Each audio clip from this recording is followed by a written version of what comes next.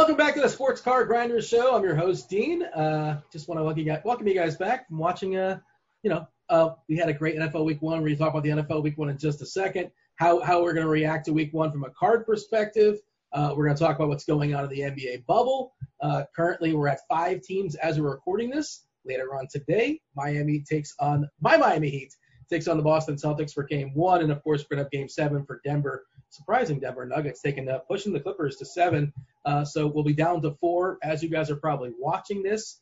And so we're talking about the bubble and how cards have been actually pumped up a little bit of late, and see there's been a bit of a market correction. How do we take advantage of that from a card perspective? And also, I believe we're going to be sprinkling in some soccer knowledge as well, too. Leading that soccer knowledge, batting first. Welcome back to the show from sportscardinvestor.com. Geoff Wilson, what's going on, Geoff? Hey. We have the start of soccer, the start of football. We're excited here. It's a good time to be a sports card investor and of course, a daily fantasy sports player. No matter what you're into it for, this is certainly a good time to be in either mix. Yeah, tell the people about it. We always talk about it, and it's best that you talk about it because we always mention the promo we have here at RotoGrinders, 20% off your first payment to any subscription over there at SCI. Use the promo code Grinders. What would one do with that? Why should one subscribe to it? Yeah, we've got a great subscription program at sportscardinvestor.com. We've built out a great data platform called Market Movers, which shows you everything you need to know around the sports card market in terms of how cards are changing prices and in terms of how to get the best deals on sports cards. It brings in all of the listings from eBay and shows you what different cards are available at different price points and how far above or below market value they are. So if you're serious about getting into sports cards and either trying to flip them for some quicker profit or try to hold on to them for the long term for an investment, you're going to want a tool like Market Movers because it's going to help you understand the market, find good deals, and also track your entire collection and see how the value of it changes over time. So you can find more info about that and our other memberships by going to sportscardinvestor.com. And as you said, use promo code Grinders for 20% off your first payment. All right, Simon and Brennan are also joining the show. Let's just dive right into it. Let's talk to Brennan first. We're going to be talking, like we said, we're going to talk NFL, talk basketball, talk a little football. Well, wait, football or soccer, depending on where you're at, I suppose. Yeah, I corrected that error there for a second. I was redundant there for a minute. Buying raw cards. Let's just talk about that as a general concept, Brennan. First of all, what are raw cards? What does that mean? I'm a new investor. I don't know what that means. What's a raw card? And where to buy them, and what should I look for? Absolutely. So raw cards are any card that's not graded. So as you would expect, it just comes out of the pack, and it's now a raw card in circulation to be purchased on a number of platforms. Once you've sent it into PSA, BGS, it now becomes graded, and at that point, it's no longer a raw card. The 3 main places to get a raw card in today's market is going to be eBay. That's the biggest marketplace currently. And then you've also got a place called ComC, Check Out My Cards.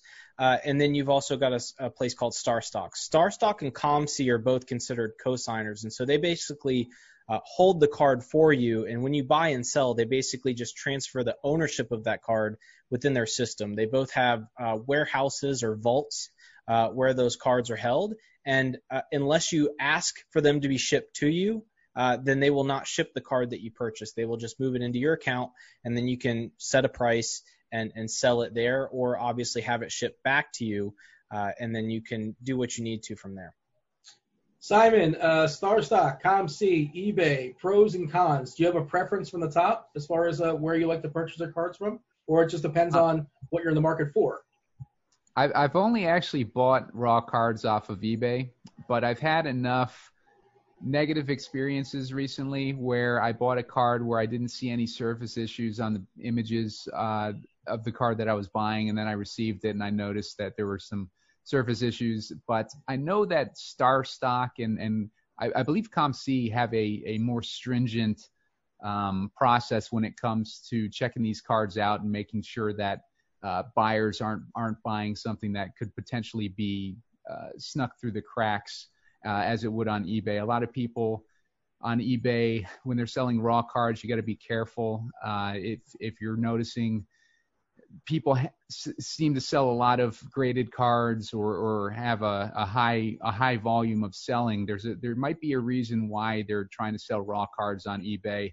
and they haven't got it graded instead. But you just got to be extra careful when you're on eBay, and Star Stock and ComC might be better options if you're looking to buy raw cards from what I've experienced.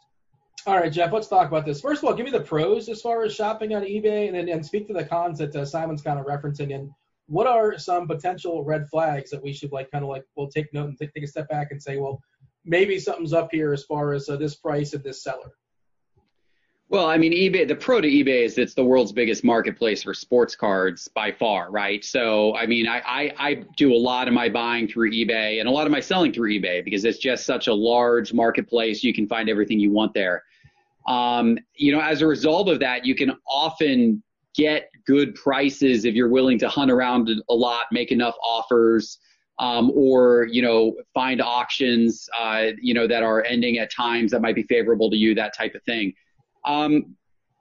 The difficulties with buying on eBay, obviously, like buying any card online, if you're trying to buy a raw card, it can sometimes be difficult to buy a raw card and know exactly what condition that's going to be in because the scans are only so good and they don't detect every type of surface issue. So I honestly try to shy away from buying raw cards online as much as possible, but in particular, eBay can be a little bit more of a wild, wild west. Some people are also, eBay's had some issues recently with people returning cards. It's honestly a lot more favorable for the buyer than for the seller. Selling cards on eBay can be kind of tricky because you subject yourself to people returning cards, sometimes for no reason other than the market has gone down. But eBay has a very, very friendly buyer return policy. Even if you set no returns for your items, oftentimes eBay will force you to take a return for your item. So it's a difficult situation, right? It can be a difficult situation at times as a seller. But ComC and Star Stock, obviously a totally different model that the cards are bought and sold within their own warehouse. It's a great model for certain things. It's a great model for flipping. One of the nice things about ComC and Star Stock is if you buy a card, it instantly goes into your inventory. So you could theoretically turn around and sell that card later that night or the next day. And some people will do that. They'll buy cards, and the moment a card starts to go up, they'll buy it, and then it will continue to go up for a few days, and then they'll sell it. That type of behavior would be absolutely impossible with eBay, because on eBay, you buy something, then you got to wait for it to be shipped to you, and then you got to relist it, and then, so the process is just much more delayed. So I think all of these sites have their advantages in place in the marketplace. Brennan, talk about your experiences as far as eBay, Star Stock, ComC, which you prefer, and I guess it's case dependent depending on what you want to do as far as your buying experience. And is it a long-term investment? Is it something you want to flip and let's see what happens in week 2? Let's see what happens in game 7. Yep. So for Star Stock and ComC, Geoff put it best. They are great places to flip. And that's not only short-term flipping, but also long-term flipping. Because, as a father who's now running daddy daycare and working remotely, I don't have time to package all my stuff up, print the shipping labels, go to the post office, just not something I have time for. And so, if I want to buy and sell cards pretty fluidly, then ComC and Star Stock are great because I can hold them on my account until I feel like it's the right time to sell. I can list it for a price, and ComC and Star Stock will handle all of the hassle for me in terms of, shipping and all that kind of stuff if that is what's requested. So from that perspective, and as Simon said, there's more control over the condition of the card. So Star Stock grades the cards as they come in. In fact, just released a message that they're not going to accept anything less than a Star Stock A. So you have to imagine that there's very few flaws, if any, in those cards that are coming in. And then ComC, if it's bad enough, will put a note when they load the card in. There's edge wear, soft corner, scratch on the surface. So, as Simon said and as Geoff said, they are great places to flip, and they're great places to get controlled, quality control. Now, the problem with ComC and Star Stock, in my opinion, from buying to potentially get graded is the turnaround time. So I'm still waiting on a package from May to come in from ComC. They can't get to the package quick enough to send it to me so then I can send it to PSA and wait 8 years to get it back. So the liquidity of Star Stock and ComC to get it to you so you can get it graded is going to be an issue. If I'm buying raw to get graded, I go eBay.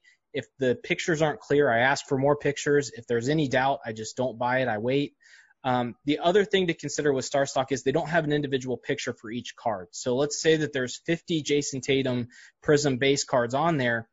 There's one picture, and you can buy however many you want. So you actually can't guarantee, you can't actually see with your own eyes the cards you're getting on StarStock. You can on ComC, you can on StarStock. So for flipping and for holding and selling in the same form that you're getting it, I prefer ComC and StarStock because you're not paying a premium on those sites. StarStock, you will pay a small premium because it's a StarStock A.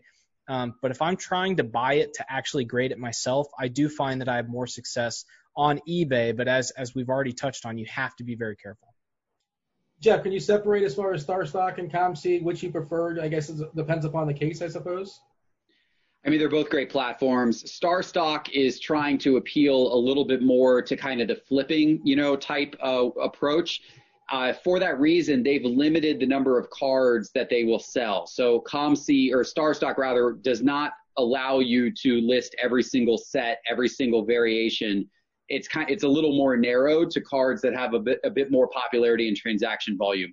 ComC I actually find to be kind of the opposite. ComC is actually a great place to go if you're a collector and if you're looking for, kind of more unusual variations of a player who you might be collecting, or if you're looking to complete a rainbow or something like that, you find all kinds of interesting things on ComC.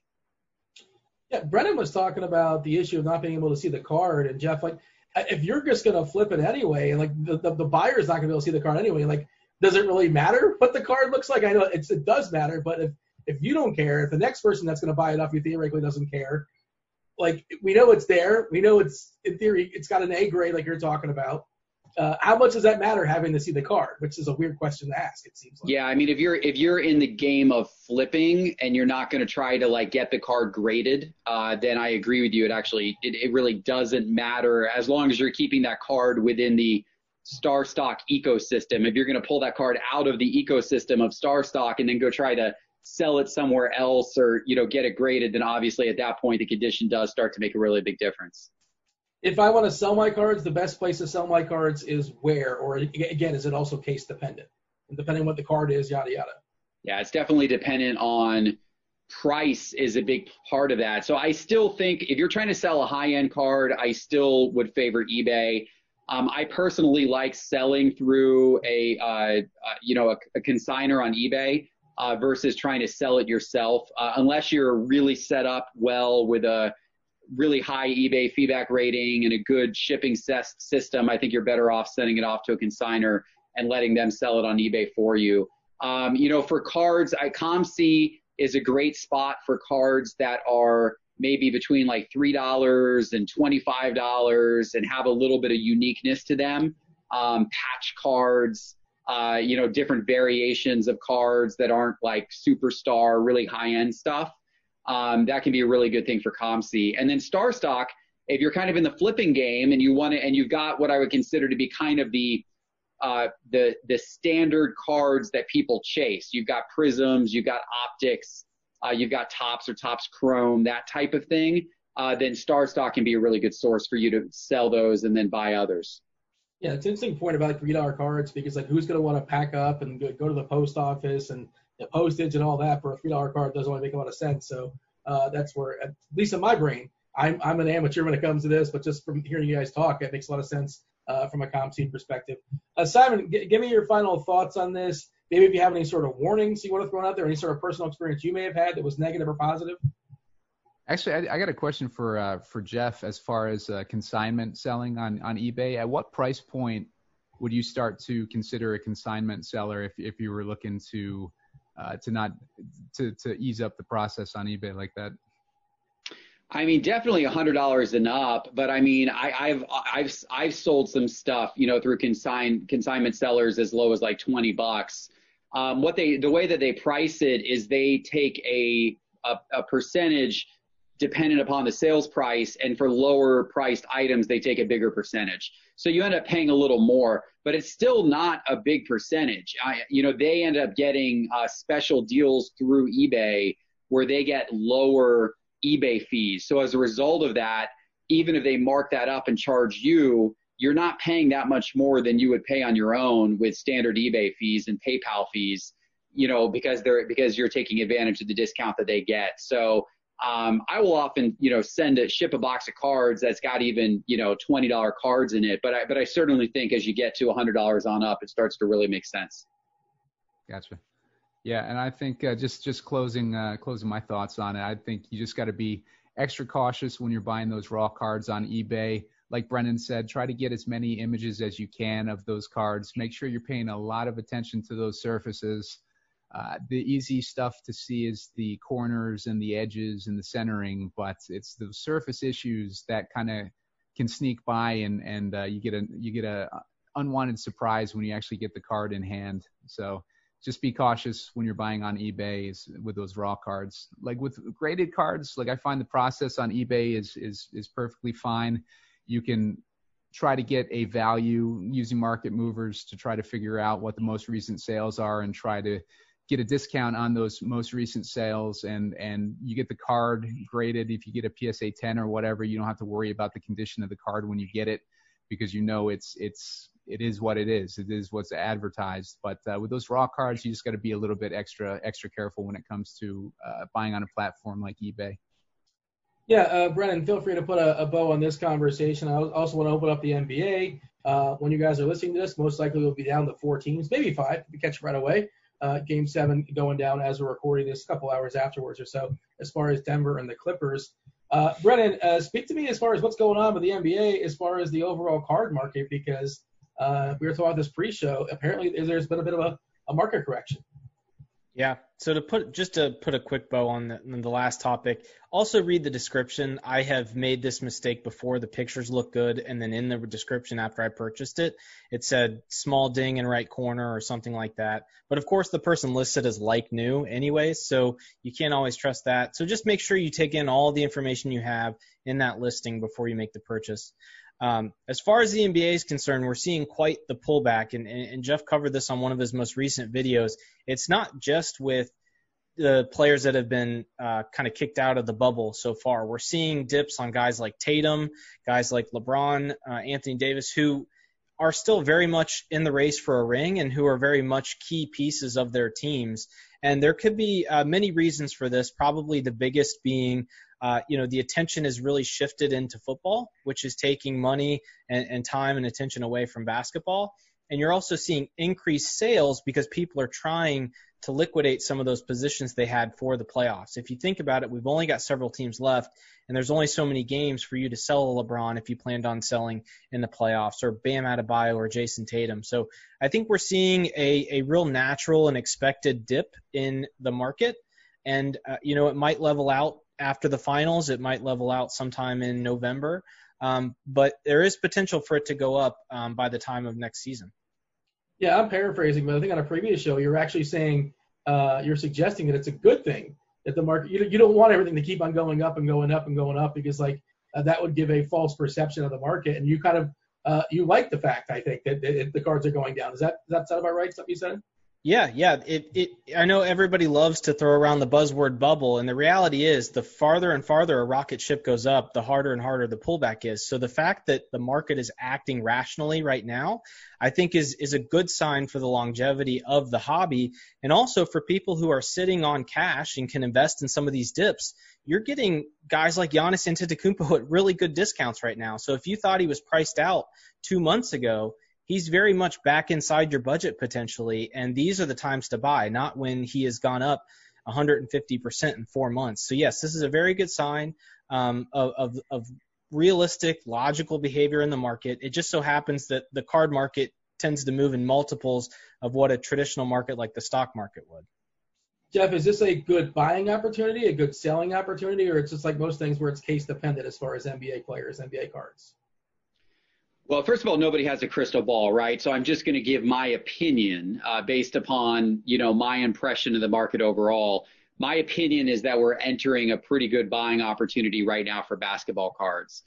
We've seen the overall pullback that's taken place is that almost every modern basketball card, all the stars that are currently playing today, almost every single one has gone down between about 15 and 40% over the course of the last 30 days. Some even slightly more. Giannis is down, I think, 46% over the course of the last 30 days. But most are kind of in that 15 to 40% range. Even LeBron's down, over 20%.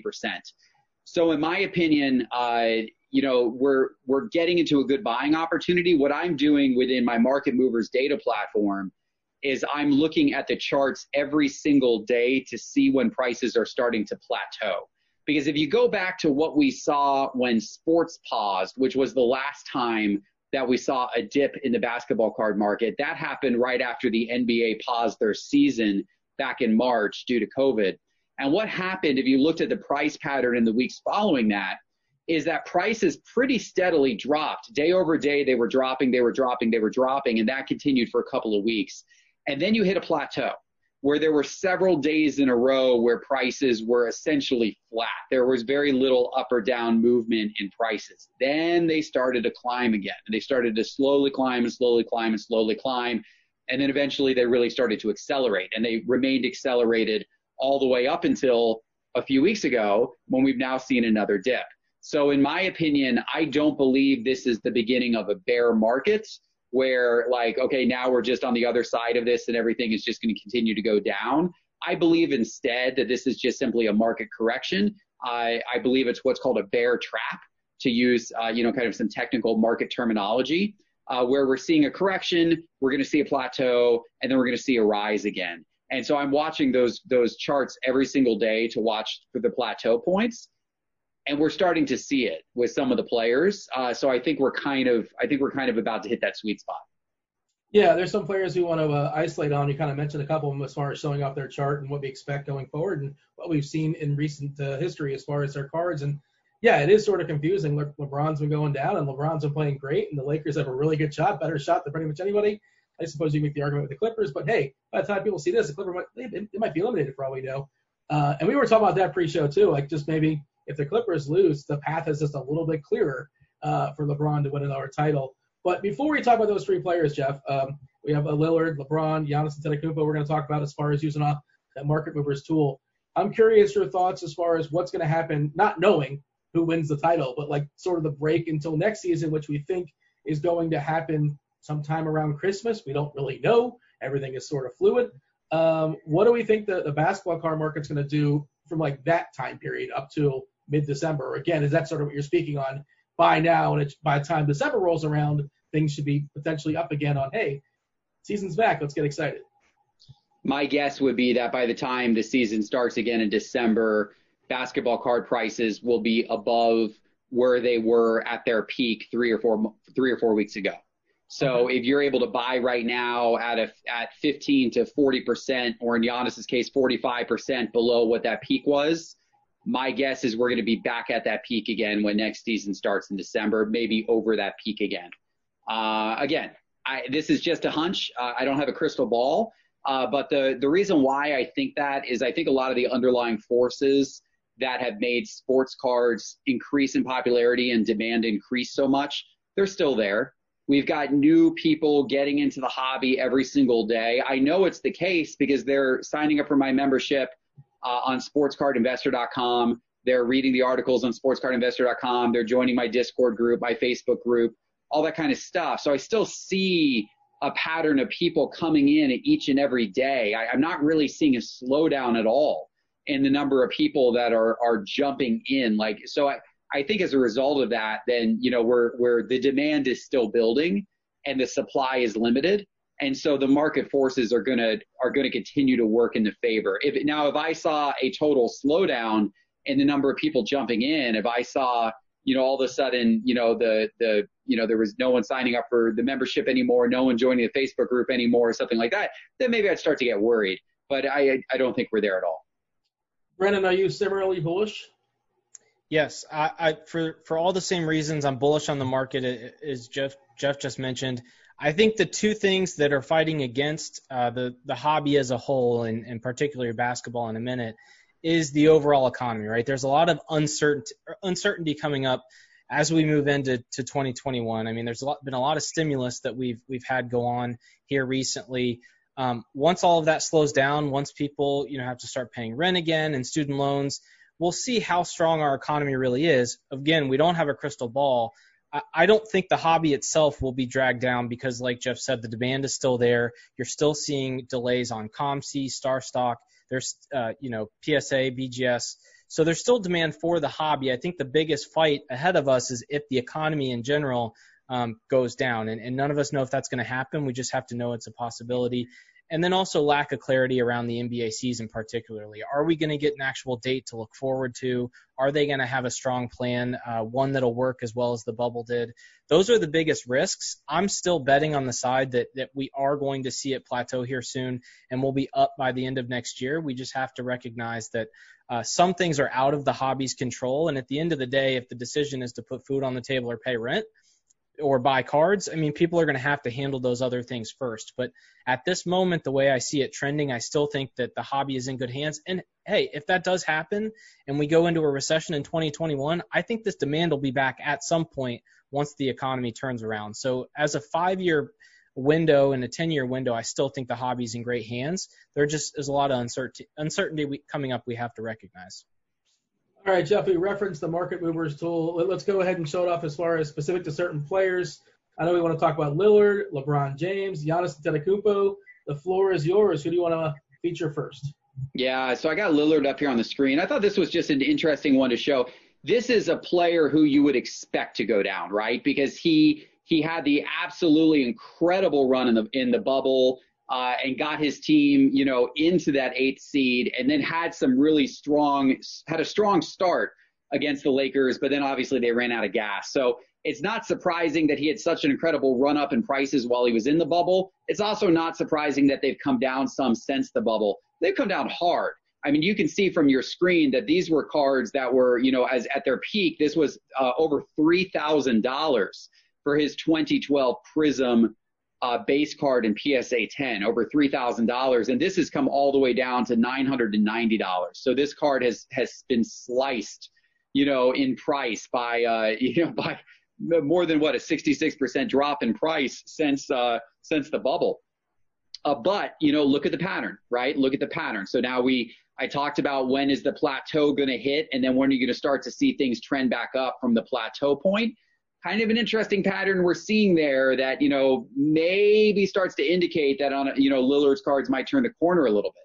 And then you go over and you look at Giannis, and maybe a similar pattern is starting to emerge with Giannis. Now, Giannis, similar type deal to Lillard, where he had a nice run up in prices before the bubble. He was strong in the bubble, but then his prices started to sag while he was still in the bubble, because people started to become less optimistic about Milwaukee's chances as they started to show some holes. And then, of course, they get eliminated and his cards fall hard, right? So this was a card, this is his 2013 Prism base card in PSA 10. This was a card that reached a peak of $7,300, which that number is crazy, because these were cards that I was buying last year at the National for $500 a piece. Exactly 1 year ago, I was buying these cards for $500 a piece at the National, and thankfully I bought a handful of them, and now they were $7,300 at their peak. Just shows you how wild the basketball card market had been over the last 12 months. Well, now they're back down, right? And now they're back down most recently to about $3,500. So these got cut in price by about half, over the course of the last few weeks. But at $3,500, I like these cards. I mean, I think that Giannis has a bright future ahead of him still. I know the Bucks kind of flamed out this year, but they're going to be really good again next year. And maybe Milwaukee will be able to put some people around them. They already stated they're willing to dip into the luxury tax if they need to do so. And if he can't get it done with Milwaukee next year, then maybe he's on a super team the year after somewhere. So I'm still big on Giannis, and I think that these cards are getting down to a value level, and we may be at a point of plateau. We'll see. And then finally, I wanted to call up LeBron. Now, LeBron has not had the same drop as those other guys because he is certainly still balling in the bubble. And his cards overall are up, quite a bit from where they were, certainly, earlier in the year. But you can see there has been a little bit of a softening. Like this is his 2003 Topps PSA 10 card. And this was a card that peaked out around August the 13th. So exactly a month ago, this card peaked out right at $7,000. There were a few sales of it right at $7,000. And this one's bumped back down. This card right now is at $4,751 as of the most recent sales. So, Is he plateauing at this point? It's a little hard to tell, but I like the pattern. I like buying these cards at $4,700 a lot more than I like buying them at $7,000. But I also like the fact that these cards were $7,000 because that sets somewhat of a price, a price. It's established that they can reach that point. So in my opinion, they can certainly reach that point again. Oh, man, LeBron, what he's doing in year 17 is absolutely incredible. It just amazes me that he's just still at the level he is at. Yeah, he's the GOAT. I'll say it. I don't care. I was going to say, don't at me. Tell me in the comment section. Tell me I'm wrong. Like and subscribe too. I appreciate that. Hey, let me ask you this there, Geoff, because we speculated this on previous shows, and I kind of threw it out there. If Giannis does leave, and I know he had a meeting with the owner, and the owner talked about extending, maybe open up the pocketbook to some extent, but Milwaukee's Milwaukee, and there's a lot bigger cities in the NBA. I'm sure Milwaukee's perfectly fine. But if he does leave, and like you said, he's got one more year left, maybe they might feel like they're forced to sign and trade him, get something for him, extend him, sign him, trade him. Who knows how that's going to go down. But my thought process is if he does leave, he's absolutely going to be in a better situation than where he's at currently in Milwaukee. If you take Giannis out of that team, Middleton's a really solid player, sure, but like he's going to be on a better team than where he's currently at right now. Like if I'm going to bet the odds of if he's leaving, his chances of winning a title will only increase, and he'll be in a bigger market by default. So if you want to bet on that scenario happening, I think that's a likelihood. Would you agree with that? I would hope so. Yeah, I think so. I doubt that he would extend in Milwaukee unless they actually make some substantial moves to put pieces around him.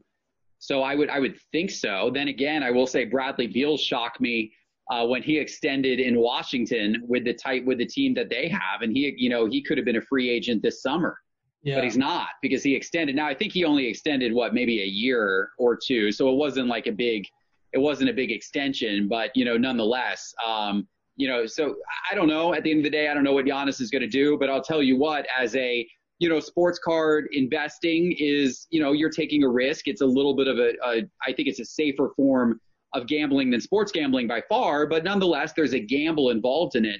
But if I'm going to gamble, I'm certainly going to gamble on the fact that Giannis is going to be in a good situation in the next few years, whether that's with Milwaukee and them adding a bunch of pieces, or whether that's outside of Milwaukee, which, as you said, the moment he leaves Milwaukee, it's a likely upgrade wherever he goes.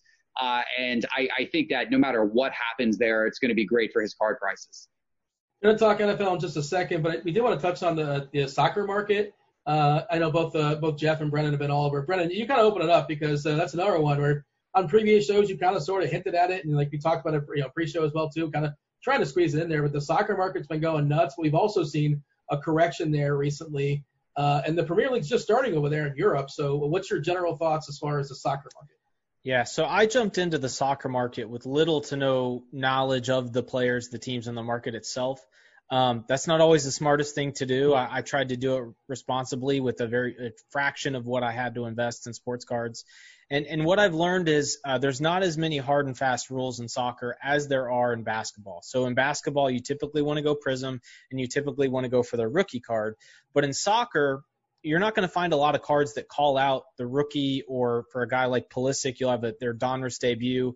So really you have to learn the sets, the World Cup Prisms being the most sought after sets right now. But not all the players are in those sets. Obviously it's a World Cup Prism, and some of these younger players like a Jadon Sancho or a Mason Greenwood weren't on their national teams for the World Cup. And so when you start to dig in, you notice that it's a lot more nuanced. You have to do a lot more research. And, as you mentioned, and I'll let Geoff talk about why he thinks the correction is happening, because I know he's really tuned into that stuff. I still think it's an immature market relative to the other ones. And in my opinion, it's a great thing to try to diversify away from your main sport, and also look to sell around some of the most hyped times in soccer. And so for me, I'm looking to sell a lot of these things, get them graded, and sell them around the World Cup in 2022. So I don't mind dealing with some of this volatility now, because I expect that for the world's most popular sport, around one of the most popular sporting events, the World Cup in 2022, there's going to be a lot of hype which, as we know, will drive prices. So I'm approaching it with caution. I kind of threw myself to the wolves, and I'm learning a lot. But I think it's a lot of fun, and I always thought soccer was boring to watch on TV. But if you watch some of the highlights of what these guys do on the field, it's really quite incredible. So I'm actually enjoying soccer more than I thought I would, and I think that's very important when you jump into any sport, that you actually enjoy the players and the sport itself. The World Cup in 2022 is going to be in Qatar in the summertime, and it's going to be like 190 degrees in the field. Nothing shady there. No shenanigans going on there, FIFA. Geoff, what's your general assessment as far as the soccer market? Well, the soccer, so two thoughts. First of all, the soccer market, actually, if you go back to the beginning of the year, it has been hotter than the basketball card market. It has been the most hot of all the sports card markets. Now, people don't notice it as much because there's not as many people collecting or investing soccer, and there's also not nearly as many cards. So the overall dollar impact is not as great. But from a percentage impact, its cards have increased the highest from a percentage gain standpoint. So because of that, it was due for a correction. Just like basketball cards were due for a correction, soccer cards were due for a correction. So we're seeing a correction similar to what we're seeing in basketball.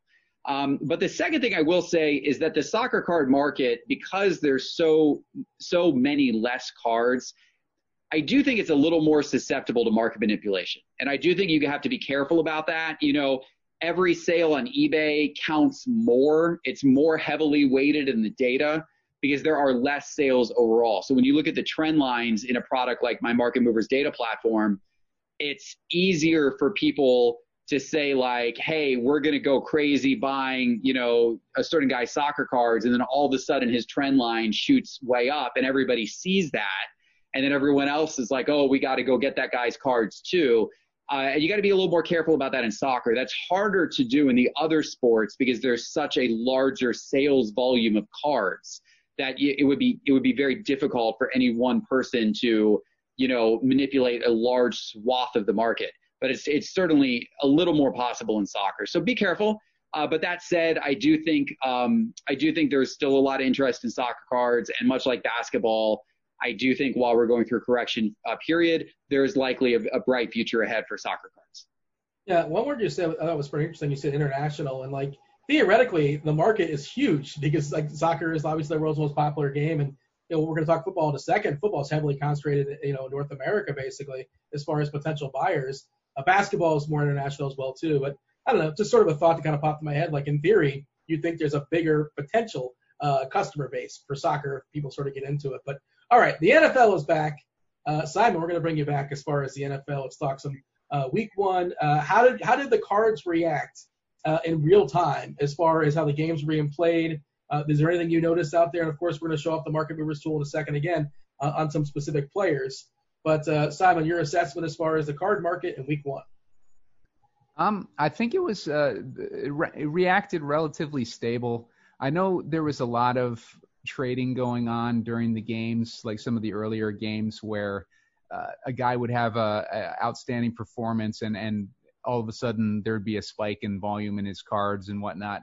But some of the guys that had not so great performances like Dak and Deshaun Watson and Baker Mayfield, I was just looking at their charts and they don't seem like they've had too much of a negative reaction yet. So I think there's an understanding among people buying these cards that week one, they're coming off of a hardly any training camp. They had no preseason games or anything like that. So I think there's a little bit of understanding that these guys weren't going to come straight out slinging and having crazy performances or anything. So it'll be interesting to see how the prices react when people have a chance to digest. Good thing between NFL games, there's a week between games, so there's plenty of time to digest a player's performance and for the card market to react to that. But so far, it doesn't seem, at least from the downside, that people are overreacting to anything just yet. Geoff, your thoughts?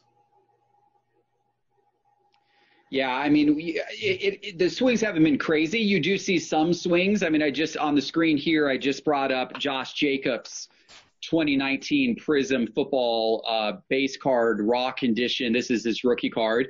And, obviously Josh Jacobs is a guy who had an awesome first game, 3 touchdowns, looked really good for Las Vegas Raiders. I got to get used to saying Las Vegas Raiders.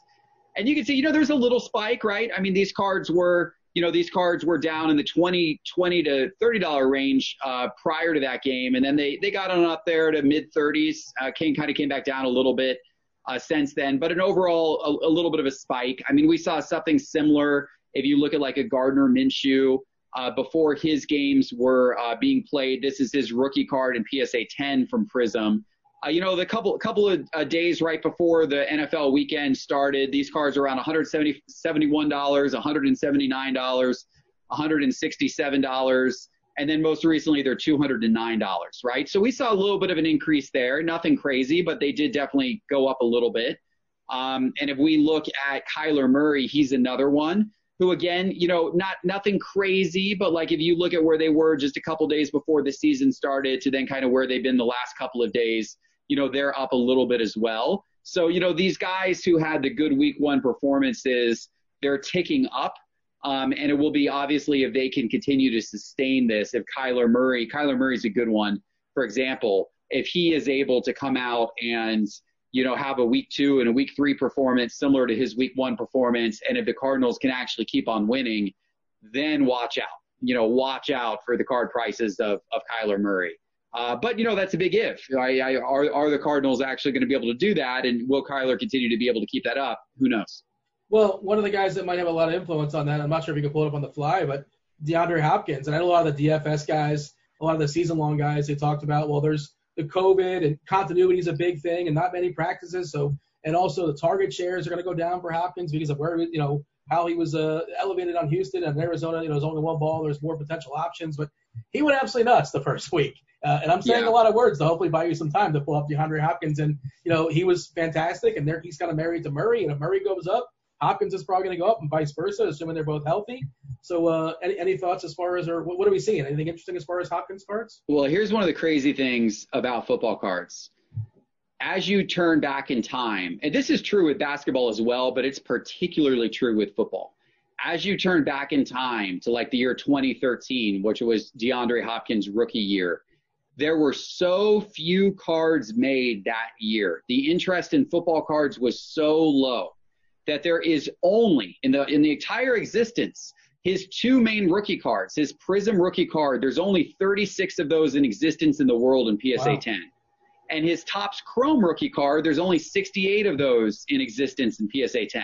So these are low population cards. So it's unfortunately with a guy like DeAndre Hopkins, it's difficult to actually get any type of trend line because in his case, there's only been 1 card sold since the weekend's games, right? So it's there's just not that many of them out there. Now you could look at his raw cards and you could look at other sets that he was in 2013 as well, but still the totality of it is not a lot. So the market can't react as well to a guy like DeAndre Hopkins simply because there's not much supply available for the market to react with. Yeah, so if like 3 of 36 cards get sold, that could totally skew the market because that's basically 10%, and the numbers are. But I guess it speaks to supply and demand. Are those cards really expensive? I assume because the supply is so low. I mean, that's all relative, right? I mean, they like his Prism card is $510, which is actually a fair amount for a football card. Sure. I mean, for a wide receiver football card, that's a pretty good amount of money, $510. I mean, to compare it comparatively, right now you got Drew Lock's rookie card right around that same $500 or so price point. Daniel Jones is right around that same price point. I think Sam Darnold's right around that same price point. So you see, you don't see it as much with the receivers. You see it with the quarterbacks a little more. So, I mean, that's a fairly high price card, but I mean, relative to what? There's only 36 of them in the world. If there were 36, any basketball player, like even a second tier, like a CJ McCollum, if there were only 36 CJ McCollum cards in the world, that'd be way more than $510, so it's, relative to, I guess it's all relative, right? Yeah, I'm just trying to wrap my brain around that concept, and I've learned this doing the show, something I didn't know. How much more quarterbacks are elevated versus the skill position players, the receivers and the running backs, and nothing really speaks to that more than when you're telling me DeAndre Hopkins is the same price as Sam Darnold and Drew Lock and Like, come on, man. Like, I understand that those guys are younger, but like, no, Hopkins is a stud, and those guys, who knows? We don't know where they're going to be, but I guess that's the market is the market, and that's that. Like, and not only that, but right now with Daniel Jones and Drew Lock and Sam Darnold and Baker Mayfield, all guys who are right around the same price point, they're currently about 20 to 30 times the supply of cards on the market of their cards compared to DeAndre Hopkins cards if you're looking at their PSA 10 rookie cards. So I mean, relative to scarcity, what I'm actually telling you is that the quarterbacks like a Drew Lock or a Sam Darnold are, many, many multiples more valuable than a DeAndre Hopkins. It just so happens that there's so many more of them that it brings the prices down somewhat. But even with the prices deflated because there's so many more of those quarterbacks cards, they're still the same price point as a DeAndre Hopkins card. Is that something you think might change in the next so many years, or just it is what it is, and that's just the way the market is? And that's because, again, from an outsider perspective, and I'm a new guy, I'm somebody who used to collect years ago. Now I'm kind of new getting into it. It doesn't make sense. But if everybody believes that, then I just have to accept that that's what it is. Well, it's a little bit. So I would say two things. We did see a shift this summer where there was more interest in wide receiver and running back cards than ever before. So a lot of the summer price gainers were wide receivers and running backs. That was unusual. However, on the flip side, it's still so heavily quarterback dominated. And, I think at the end of the day, as a kid, do you want to grow up to be Peyton Manning or Drew Brees or Tom Brady? Or do you want to grow up and be DeAndre Hopkins? You don't really think of the wide receiver necessarily as the player who all the kids on the sandlot are thinking about wanting to be like. I think most of the kids who are playing, sandlot football are thinking about Lamar Jackson. They're not thinking about DeAndre Hopkins. So at the end of the day, I think it's that. Yeah. My rebut is I'd rather be DeAndre Hopkins than Sam Darnold, but I totally understand what you're saying. All right. So you talk about some guys that it was hinted at before. Some players that underperformed that we may be able to take advantage of. We liked them coming into the season. Like Dak, not all of a sudden is terrible. He wasn't horrendous, but of course Dallas didn't win. What do you have for us as far as the adjustment in those cards based upon the reaction of Week 1, starting with Dak Prescott? Well, Dak has actually his cards have been going up so much. We actually haven't seen much of a dip, from the Week 1 performance in Dak. One interesting thing about the sports card market in general is when a player's performance is poor, it generally reacts. The dip is more slow. When a player's performance is good, the escalation is much more quick. And here's the reason why. If a player's performance is poor, it's not like all of the people selling their cars on eBay that night are all of a sudden dropping the prices down. What has to take place is interest in buying that player's cards has to completely dry up. And then the sellers on eBay are like, oh, darn it, I really need to get out from under these cards and no one's making offers on them anymore. It's time for me to drop my price. So it's this slow kind of downward pattern when a player is performing poorly. Whereas when a player does well, it's a much quicker spike because people are going out and buying the cards right away, right? So you're not going to see, if you look like at a Dak Prescott, you're really not going to see like this immediate reaction from the market and all of a sudden his prices are in the tank, the following day. Simon, I'm going to ask you in a second. I'm curious, your take as far as going forward. You want Dak? Do you want Watson? You want Baker Mayfield? All three quarterbacks kind of scuffle to various degrees Week 1. But I have one more question for you, Geoff, because looking forward, and we do this in DFS, Daily Fantasy, of course, Roto-Grinders, we specialize in that. Now we're talking about sports cards too. And also like season-long fantasy guys will look at it and say, well, look at this quarterback. He's got this easy matchup in Week 2 and this easy matchup in Week 3 and this one in Week 4, and he's coming off a bad matchup. Now you can buy the quarterback on the low, and you can speculate he's got 3 matchups which he should shine in. Like, is that something that people in the sports card market are doing, or are they just reacting to, oh, look, they just crushed this team? Well, that's a great point, and honestly, I think that's where there is value to be had. Oftentimes, people in the sports card market react. It's a very reactionary market. Savvy investors project. They forecast, right? And so that's the type of forecasting that you could absolutely do. You could look forward at a player's schedule and go, this guy could end up having a pretty good next 4 weeks here. What could that mean in terms of his card prices? That type of forecasting is smart. All right, Simon, who am I investing in? You got to pick one, or you can rank them however you want to do it. I'm not sure if you're doing a screen share as far as using the Market Movers tool. I don't recall who was doing this or if we had that available. But we want to talk about Dak Prescott, Deshaun Watson, and Baker Mayfield. Who do you like going forward, Simon? I still like holding on to your Dak and Watson cards for sure. But I think if you have an opportunity to buy some of those Baker rookie cards, I might take those, because like Geoff was saying, you want to forecast what's going to happen for the next few weeks of the season or the remainder of the season. And the Browns have a super easy schedule this year. They got off to a bad start starting against Baltimore, but like they couldn't have.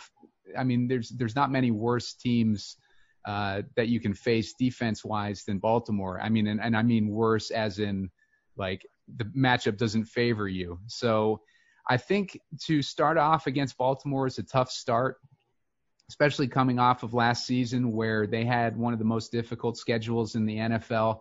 So I think that should have pretty easy coast for the remainder of the season. So I would be looking at those the Baker Mayfield cards. I noticed in the chart they seem like they've been plateauing for a little bit. So I think that's a good opportunity to start getting in on those cards. And I would just say on the wide receivers and skill position players, keep an eye on those cards, because like we were looking at with Hopkins, like there's not a lot of those rookie cards in PSA 10 out there. So scoop them up if you can, hold on to them. Like I said, it's ridiculous to think that Hopkins cards are going for the same price as a Drew Lock or something like that. Like, to me, that's asinine. But that's the current trend in the market. So you want to get ahead of the next trend in the market, which I think would be people targeting those skill position players. The market changes all the time, because look, Dean, when you and I were collecting back in the early 90s, it was baseball or bust. There was like basketball was a little bit popular. Football cards weren't all that popular. But the market has completely shifted now, where NBA is the most popular cards, and NFL and baseball are pretty close, if NFL's not ahead of baseball. But I mean, just try to stay ahead of these trends and take a risk. If your gut tells you that Hopkins should be worth more than Drew Lock, then trust your gut. Go with it and see what happens. Geoff, your final thoughts on this? Yeah, I mean, gosh, between these three guys, it's hard to know. I would have told you Deshaun Watson prior to the season starting, because I just think Deshaun Watson is such a talent, and his cards are really cheap compared to someone like Lamar Jackson or Patrick Mahomes. Granted, I understand those guys are more accomplished, but Deshaun Watson has that caliber of talent, yet his cards are an absolute fraction of the price.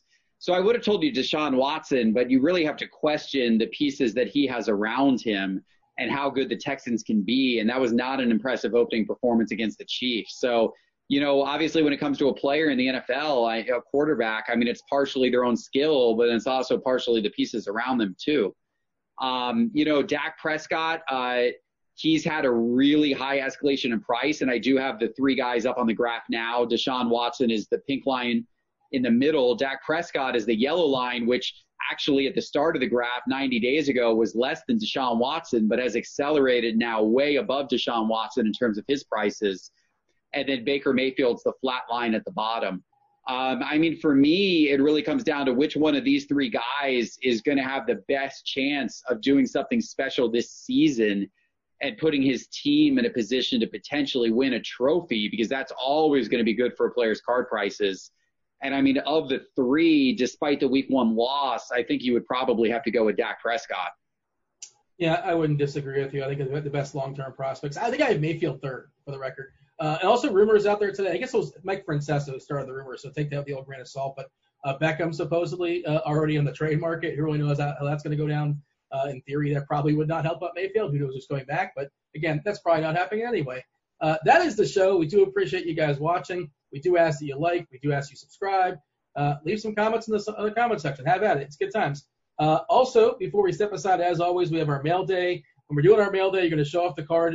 Tell us what card you're showing off to the people, and get your socials out there. Tell them where they can find you. Lastly, SCI, sportscardinvestor.com. Get 20% off your first payment using the promo code Grinders. Brennan, give us your socials, give us your mail day card, give us everything. Absolutely. So the card that I'm showing today is actually my first PSA submission that has come back. So I would say 6 months ago, I bought a Prism Ja Morant photo variation for about 120, and it came back a 10. So that was a nice grab for me. You're always looking for cards to grade out as 10s, and so that was really nice to have. And that's a little tidbit I think that not a lot of people have paid attention to. The photo variations in any set, Mosaic or Prism are the two that I know of that have them, they're much more rare than the base card. And so even as a base parallel, I think they're valuable cards to grab. I don't think the market is caught up yet. But you can find me on Twitter and Instagram at the DFS Advisor, and I'm going to try to jump into the Discord as well, the Roto Grinders Discord, to talk sports cards a little bit more as things kind of calm down on my side. Yep, Discord channel is free to join. Check out the site for that. Geoff, you're up next. Yeah, well, my mail day card is actually a card that literally came in the mail today, and that's a Pascal Siakam Silver Prism rookie card. Much like the graphs of some of these guys that I showed you, Siakam's prices have absolutely fallen hard. And they started falling. They were falling hard even as the Raptors were battling Boston, I think mainly because Siakam didn't have a particularly good series. So his prices have been falling hard. His prices are down 75%. I bought the card 75% off of the price of where it was about 30, 45 days ago. And so for me, Siakam's a good player. Toronto's relevant. And it's probably going to be relevant for some time to come. So for me, it was a good pickup at that price point. And then in terms of getting in touch, sportscardinvestor.com. You can find out everything there. And again, promo code Grinders for 20% off. And from there, you can also link to our YouTube and all of our social channels. Wow, that's really wild. Siakam dropping that much. I'm a Siakam truther as well, but and he was not good by his standards overall in the entirety of the bubble. But all right. That's the top for another day, I suppose. But I like buying him at the floor, and I appreciate. I like that as a long-term investment as well. Simon, close us out. Yeah, the cards. Well, first of all, you can find me on Twitter at Yeti Boom Films or in the RG Discord channel. If you go into the sports card channel in there. As far as cards, I have recently been buying these Miles Boykin cards. Right now. I just got in the mail my Miles Boykin Origins card and my Miles Boykin RPA Select card. I really like these Select cards. I have a Zion one similar to that one. I don't like that the autograph is not on card, but the Origins auto is on card. And these I bought for both under $10. Miles Boykin is a receiver that I think could have a decent year this year. I feel like Baltimore's going to have to throw more this year as teams start to figure out their run-heavy offense. And I think in order for Lamar Jackson to evolve, he's going to start to need to pass more and become a more efficient passer. And I think Miles Boykin's a guy that can benefit from that. They have Hollywood Brown and they have Mark Andrews currently as their main receivers, but they're going to need to add someone else into that mix. And I think Miles Boykin over Willie Snead would make a lot of sense, and I think Miles Boykin could have a potential breakout season. There you have it. That's the show. Much appreciate you guys watching. Again, one last time, feel free to like and subscribe. Use that promo code for SCI, 20% off your first payment over there. GRINDERS. That's Grinders. For Brennan, for Geoff, for Simon, I was Dean. Thanks for watching. We're out of here. Holler.